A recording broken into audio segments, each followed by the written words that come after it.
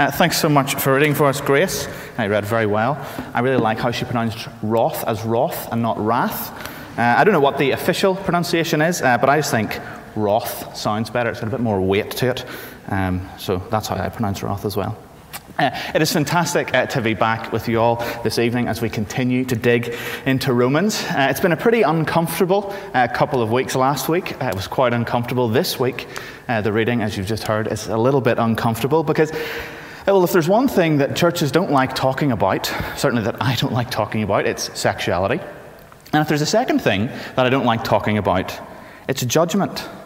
We don't really like talking about God's judgment on the world, God's judgment on people.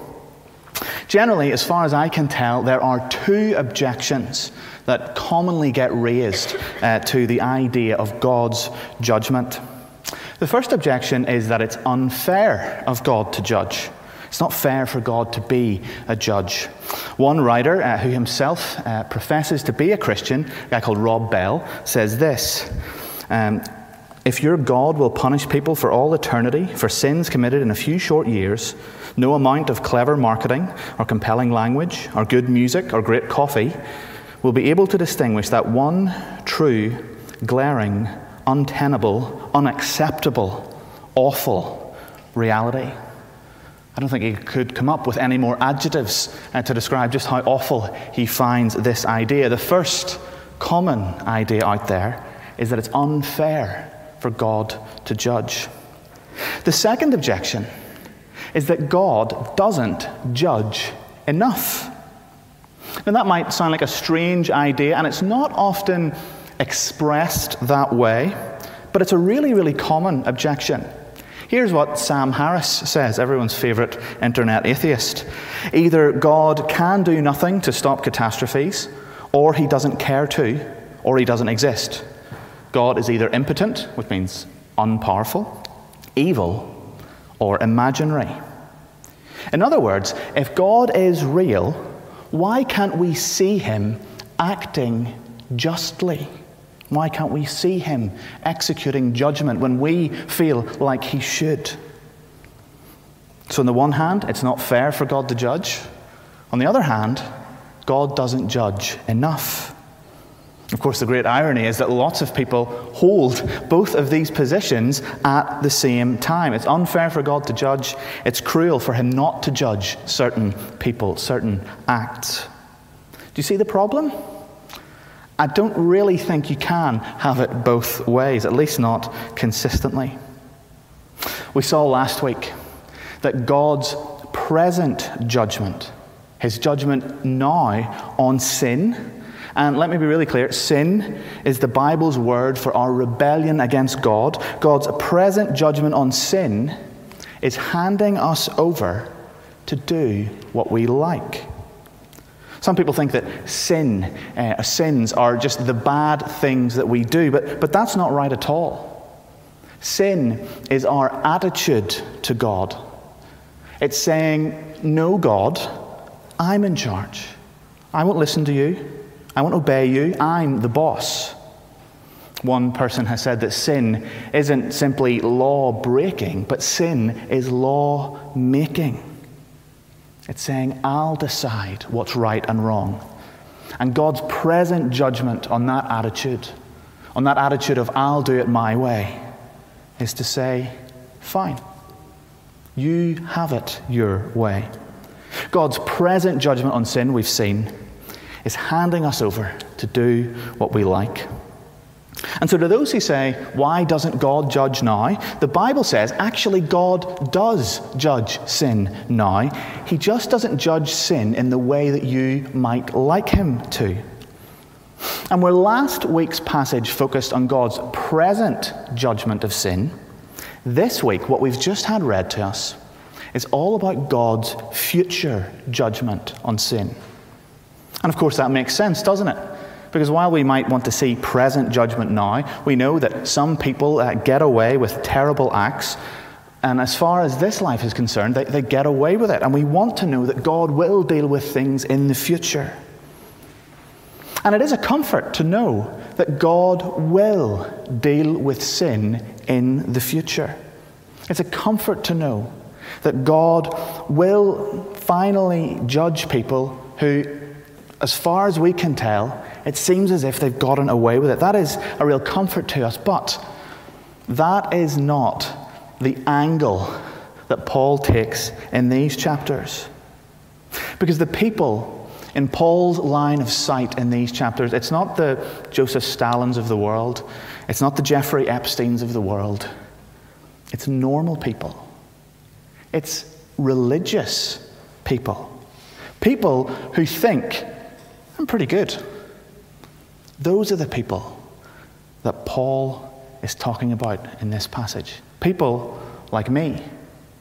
People like you. The passage we're looking at this evening explains how God's future judgment will work.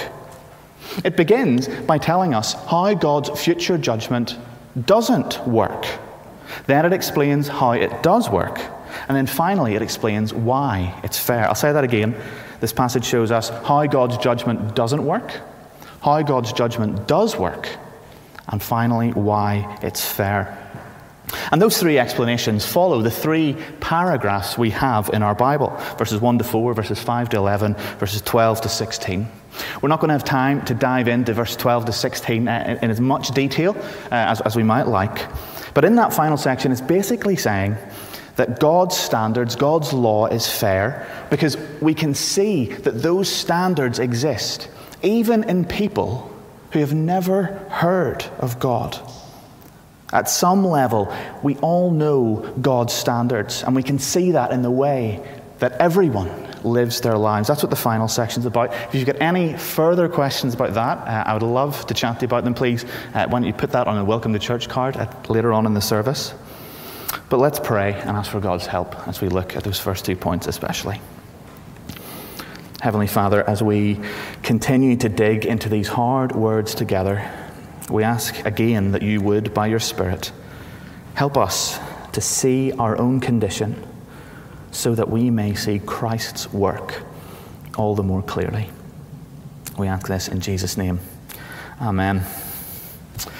We're in the first section, that's verses 1 to 4, and that's all about how God's judgment doesn't work. Let's read it together, verse 1. There we go. You therefore have no excuse. Sorry, I don't know why the font's like that. It's being very strange. You therefore have no excuse, you who pass judgment on someone else. For at whatever point you judge another, you are condemned yourself, because you who pass judgment do the same things. If you remember last week, Paul finished chapter 1 by giving a really long list of offenses, of the outward manifestation of sin in the world. And he explained how this is present all over the world. Do you remember those lists? Verse 29 of chapter 1, if you've got your Bibles open. Wickedness, evil, greed, depravity, murder, strife, deceit, malice, gossip, slander, God-hating, insolent, arrogant, boastful, and so on. He just keeps going. Some people, whenever this letter was first read in the church in Rome, would have listened to that list of sinfulness and thought, that's right, Paul. The world is a really terrible place. Thank goodness I'm not like that. Some people, whenever they're confronted with the sin that is out in the world, that is their response. Oh, that's not like me. I'm not like those people. Do you know anyone like that? I think if we're honest, we're all a bit like that, aren't we? It's really easy to spot the faults in another person, but not to see our own hypocrisy. And what Paul is saying is that we are all like that. We're all naturally self-defensive, self-righteous, hypocrites. One writer puts it like this: where other people tell lies, we don't do that. We just sort of stretch the truth a little bit. Other people steal things, but we don't steal. We just borrow things and forget to give them back. Other people gossip, but we would never gossip. We simply talk about other people so that others can pray for them and know what's going on in their lives. Other people are prejudiced. They have problematic views. But we don't have any problematic views. We have convictions. we're not prejudiced. The reason that we don't see others in the light, the reason we don't see ourselves, in that light, is because most of us are really, really good at hiding our sin, even hiding it from ourselves. We portray an image of ourselves to the watching world that we are kind, generous, caring individuals, and we start to believe those lies ourselves. We believe the lie that we tell the world. And we think that deep down, despite our anger, despite our jealousy, despite our lust, despite our greed, we're actually, if we forget about all that stuff, we're actually pretty good people. The lies that we tell other people are so good that we start to believe them ourselves. And we find ourselves thinking, God couldn't have a problem with me. I'm not as bad. I'm not that bad. I'm certainly not as bad as Hitler. We always like to go to Hitler. We're not as bad as Hitler, as if that's the sort of benchmark of goodness. But God doesn't work like that. God isn't fooled by the lies that we tell. God sees and God knows.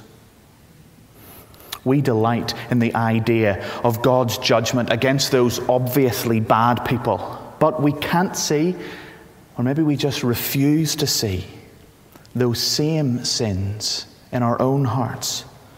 That's exactly what Paul says in verse 2. Now we know that God's judgment against those who do such things is based on truth.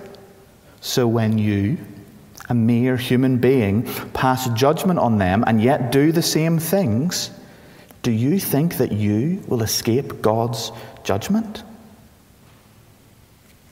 Not only do we suppress the truth about ourselves to others, to ourselves and to God, we even think that because we've experienced some of God's goodness, some of God's kindness to us, that God won't judge us. We believe the lies we tell about ourselves. We think, my life doesn't look like the life of someone who is under the judgment of God. God couldn't be angry at me. That's exactly what Paul says in verse 4. Look, and the exact same thing was happening in the church in Rome, verse 4. Or do you show contempt for the riches of his kindness, forbearance, and patience, not realizing that God's kindness is intended to lead you to repentance? Paul knew exactly how these first century self-righteous people thought. And as I look at my own heart, it's the exact same today. Back in Rome all those years ago, they thought that God couldn't see their sin. They thought that God didn't really care about their sin. They thought God was their mate. God would let them off because, well, we're not as bad as other people. But that is not how God works. God is not fooled by hypocrisy. God is not fooled by our attempts to portray the best version of ourselves. If that's how God doesn't work, how then does God work? How does God judge? What are God's standards? Well, that's what verse 5 to 11 are all about. Let's read them together, all 5 verses. But because of your stubbornness and your unrepentant heart, you are storing up wrath against yourself for the day of God's wrath, when his righteous judgment will be revealed. God will repay each person according to what they've done. To those who, by persistence in doing good, seek glory, honor, and immortality, he will give eternal life. But for those who are self-seeking and who reduce the truth and follow evil, there will be wrath and anger.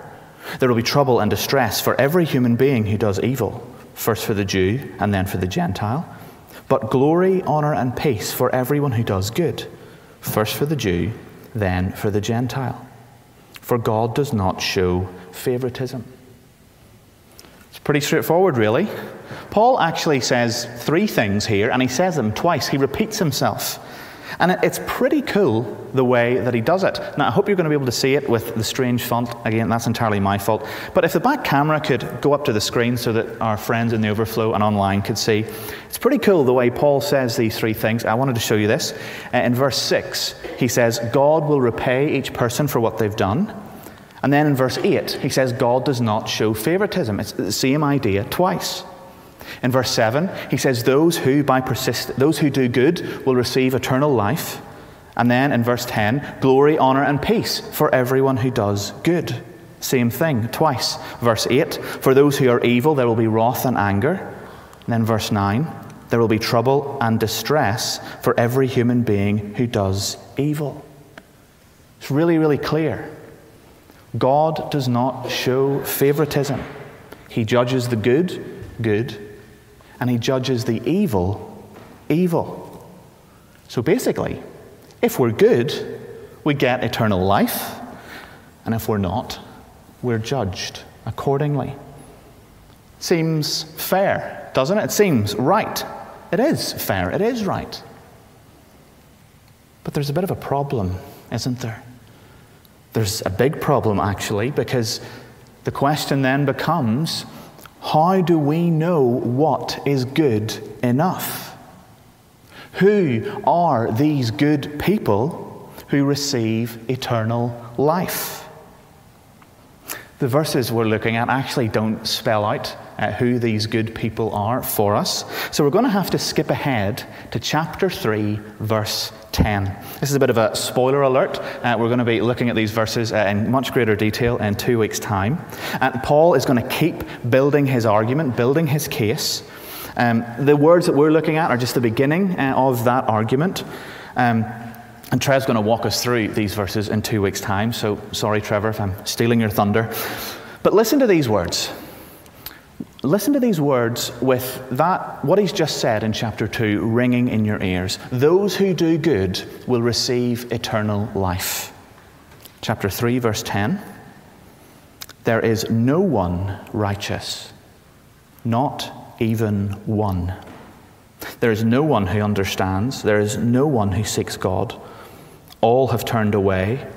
They have together become worthless. There is no one who does good, not even one. So according to Paul, those who do good will receive eternal life. But also according to Paul and according to the rest of the Bible, this is a quote from Amos in the Old Testament. There is no one who does good. The good will receive eternal life, but no one is good.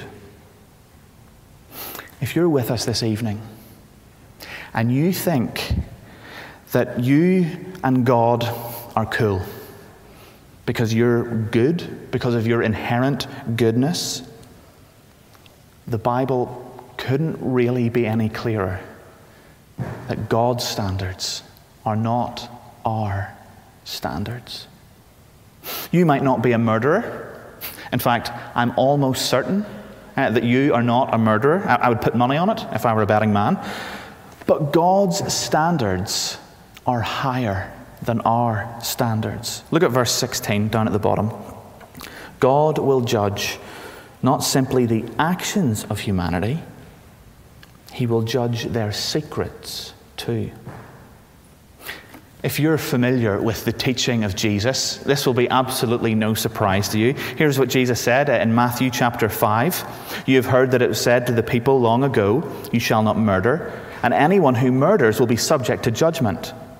But I tell you, anyone who is angry with a brother or sister will be subject to judgment.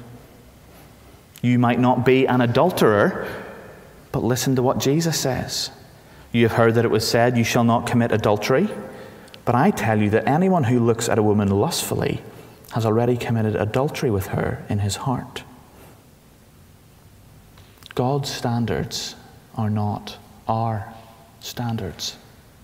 Listen again to what Paul said last week in chapter 1, verse 28. Furthermore, just as they did not think it worthwhile to retain the knowledge of God, so God gave them over to a depraved mind, so that they do what ought not to be done. They have become filled with every kind of wickedness, greed, evil, depravity. They are full of envy, murder, strife, deceit, malice. They are gossipers, slanderers, God-haters, insolent, arrogant, boastful.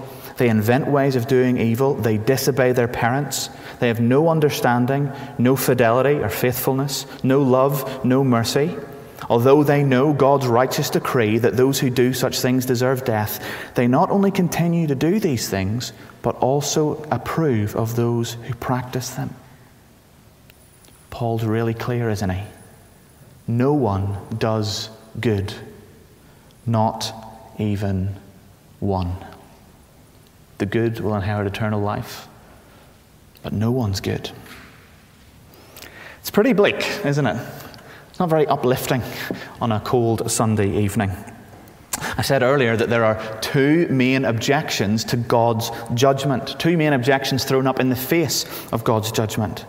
The second one, God doesn't judge enough, doesn't really stand, does it? Because as we look out into this sin-filled world, we see the judgment of God. We see that God has handed humanity over. And we've seen from this passage that despite the objections, God will judge on the last day, and God's judgment is fair. I don't think Sam Harris' argument stands. I don't think Rob Bell's argument stands. Paul's been really, really clear, hasn't he? God doesn't show favoritism. God isn't biased. If we do good, we'll receive eternal life. If we don't, we receive judgment. It's fair. In fact, God, by the very definition of what it means to be God, is fair. God is, by definition, fair. We cannot level the charge at God that God is not fair, because He is the Creator. The very standards by which we judge something or someone, fair or unfair, comes from God. Our concept of good and bad is based on what God has said and what God has inbuilt into each one of us. That's what Paul says. Look at verse 15. They show that the requirements of the law are written on their hearts. Their consciences also bear witness, and their thoughts sometimes accuse them and at other times even defend them. Whatever sense of justice that we have comes from God. So we cannot say that God is not fair, because God made fairness. It's impossible. But the real reason I think most of us don't like talking about judgment, don't like thinking about God's judgment, isn't because it isn't fair. It's because deep down we know that we deserve to be judged. That's why our internet browsers have clear history buttons. That's why we panic whenever anyone takes hold of our phone for a minute longer than we might like them to. If other people saw what we look at, if other people saw what we say about other people, if other people saw the things that we read about, the things that we think about, we'd be horrified, wouldn't we? We don't like talking about judgment because deep down we know that we need to be judged. And it strikes me that the people who I see go on most about judgment are the people that themselves know deep down that they deserve to be judged. It's pretty bleak. But that is why Paul calls what Jesus did for us good news. The good news. Again, we're going to see this spelled out in 3 weeks' time, in great detail. But we've already seen a hint of it in chapter 1. If you remember back last week, Paul's gospel is the power of God for salvation for everyone who believes in Jesus. The gospel, the good news, is good news because it means that even though we deserve God's judgment, all of us deserve God's judgment. This isn't about me standing up here telling you that you deserve God's judgment. All of us, no one does good. All of us deserve judgment. But through Jesus, we can escape God's judgment.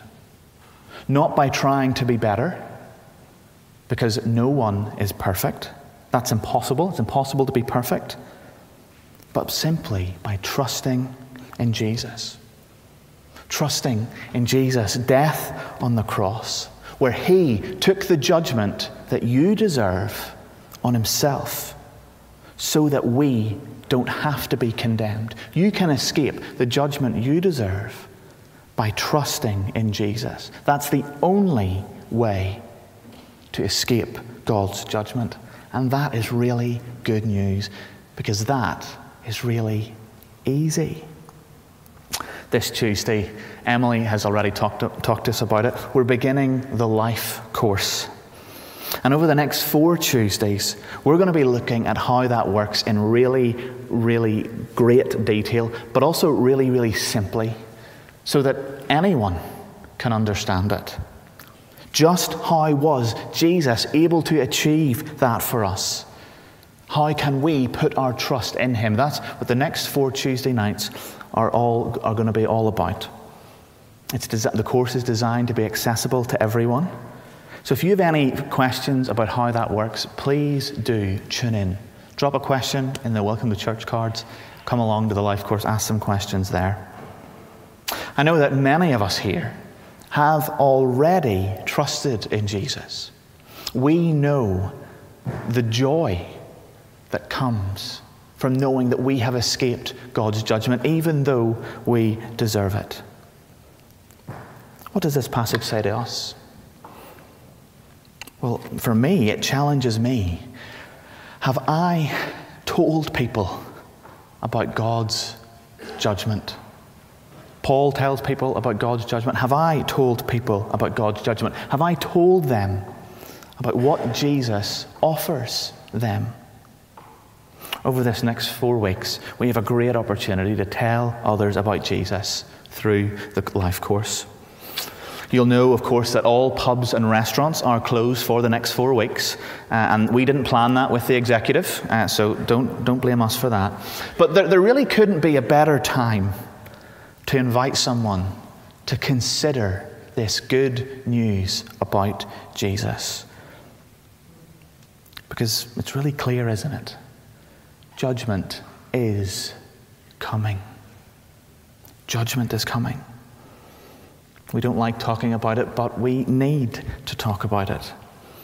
So please, if you're not sure where you stand with Jesus, if you're not sure where your friend or your family member stands with Jesus, please don't waste this opportunity. And I think every single one of us falls into one of those 2 categories. Judgment is coming.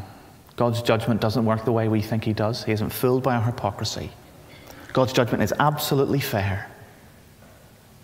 And God's justice can be escaped by trusting in Jesus.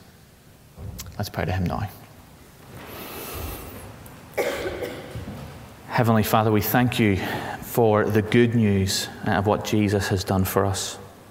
Father, we thank you for this reminder of why what Jesus did is such good news. Thank you for reminding us what we need to be rescued from before spelling out how you have achieved that. Father, we pray that you would keep all of us from self-righteous, self-justifying, hypocritical hearts.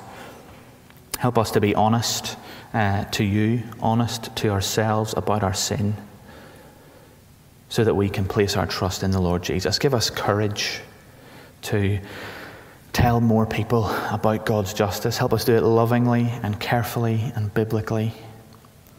Because, Father, we know that judgment is coming. We give you great thanks that you've offered an escape from that judgment through your Son. And we pray all these things in his name. Amen.